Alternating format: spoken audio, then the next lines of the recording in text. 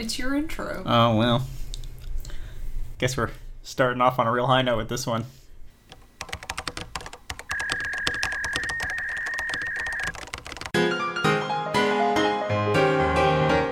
Let's try this again. Hello, everyone. I'm Eli. I'm Cheyenne. And this is You've Got a Minute, where we are watching minute 26 of You've Got Mail.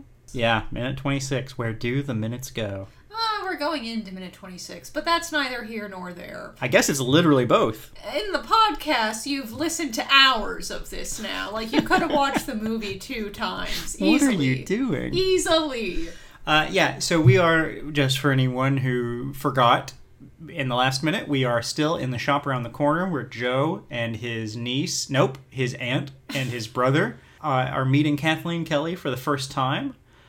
Joe is getting George to help him with a book. Kathleen is introducing Annabelle to Betsy, Tacy, and Tib. Mm-hmm. And her hair looks especially wig-like in this scene. Did you feel that way? I don't notice. I wonder if it's a wig sometimes. Cheyenne darted her eyes around like she was suspicious. Like this is part of some elaborate QAnon conspiracy. This is what the left-wing liberal media is hiding from us, is Meg Ryan's wig. It was very distracting. I have no idea the words she said to Annabelle. And Matthew is just sitting in a corner reading, I think, a pop-up dinosaur book is what they land on. Yeah, that kid's not a genius. He can only spell one word. I expect more from a 4-year-old. I expect more from the inheritor of a book empire. Anyway, this is another minute where not a lot happens. Well, not a lot plot-wise, but I think we get really great character moments from almost everyone except for Matthew. Poor Matthew. Poor Matthew. So we've got Kathleen and Annabelle. Kathleen is just being even more charming and just showing her... She's kind of flexing. Like, you want to know about a book? You aren't ready for how much I fucking know about this book, young child. Yeah, she's talking about Betsy, Tacy, and Tib, and she says in the next book they meet Tib, whose real name is Thelma. So you're right, that really is flexing. I hadn't thought about that. Fucking spoilers, Kathleen. Jesus. Like, just give away the whole plot of this story to this child. Well, I think the next book is called Betsy, Tacy, and Tib. Ah, okay. So we learn this about Kathleen, or more so, I guess. We have a moment where when Joe and Kathleen intersect, there's kind of this introduction, because Kathleen is like, is this your dad? And Annabelle pops in with the Hermione Granger levels of precociousness. She's like, that's not my dad, that's my nephew. Every piece of dialogue that Annabelle has in this minute is good. She starts by listening to Kathleen talk about these books, and she's like, oh, I'm going to have my dad get all of these books for me. Which, again, really great character moment, because it's this subtle, like, of course she can get all the books she wants. Money is no object. And they own a bookstore.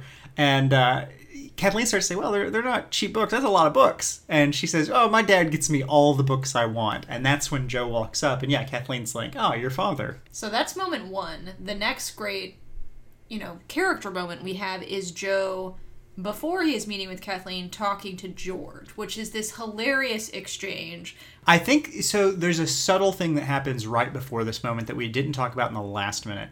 The last words of the last minute of the movie were George saying, who belongs to this fish? Because Joe has set their carnival fish down, and Joe says, oh, that's mine. Hey, can you help me with something?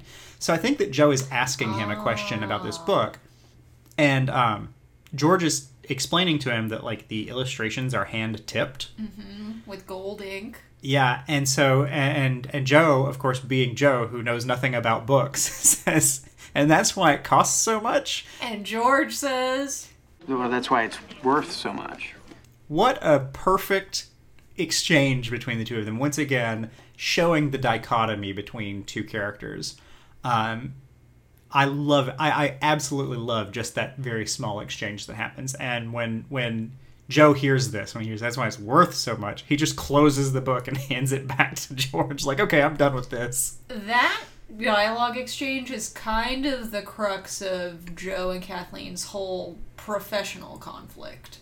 Mm-hmm. There's the professional and there's the personal elements of this movie, and that exchange really is it. Like, someone who is into quality and the history of books and wants to share their magic and knows the inherent value of them. And Joe's like, it's made of paper, friends. Yeah, it's purely like a resource, like a commodity exchange for him, and that's what's great is he's holding a book and not appreciating it, but when he watches Kathleen reading a book, he lights up. Mm-hmm. And that really, you're right, shows a lot about them as people. I think that's really great. But yeah, then he leaves George, meets up with Kathleen and Annabelle, and explains, no, I'm not her dad. Annabelle is my aunt.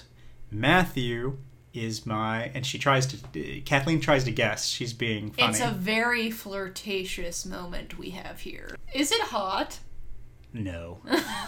I'm trying to find a moment of sexuality in this romantic comedy. Why do you need erotic... I need something. Do you? Do you need something from everything? Yeah. Well, here's the thing. Let's talk about genres. Could you have an action movie if a car doesn't explode or someone doesn't get punched? Like, where is the heat? Where is the chemistry? You don't need heat. Well, there's chemistry, but it's not hot. You don't need hot in a romantic comedy. You need two things. You need romance and you need comedy. Let me give you an example of what I think is a perfect rom-com where it has this you've got mail energy. It's kind of pure, it's lovely, but there is sexual energy. That is... How the Grinch Stole Christmas. What? I don't know. I was just trying to think of the least... No! It's The Wedding Planner with Jennifer Lopez and Matthew McConaughey. There is an undercurrent of heat that this movie is seriously lacking. Hold on, that's not a thing that's inherent to romantic comedies. That's a thing that's inherent to Matthew McConaughey and Jennifer Lopez. No. If you cast them in this movie, it would have had a heat. Oh my god, can you imagine? You'd have to cast Matthew McConaughey as Kathleen and Jennifer Lopez as Joe Fox. Just imagine Matthew McConaughey with the Storybook Lady hat on, reading Roald Dahl to a bunch of kids. I'm so against remakes, but this must be done. Jennifer Lopez looks the same. And I think we just have to ask ourselves, do we want True Detective Matthew McConaughey? Do we want Dallas Buyers Club? No, I want romantic comedy Matthew. I want sexy, I should be taking my shirt off Matthew McConaughey. Either way, we have reached the end of the minute. Yeah. Now it's time for us to go pitch the You've Got Mail. What would this be like? You've got texts? You've got DMs? No, it would just be a throwback. Maybe they meet in some forum that's like, what happened to the old days of sending letters? And it actually becomes letters instead of emails. Man, you are really... I'm ready for some fan fiction. Well, my wife is all wound up, folks. We better get out of here. I think we've maybe got one more minute in the store. And hopefully in that time, the chemistry just explodes. Maybe it does. Until next time. Thank your Matthew McConaughey. They have the same name.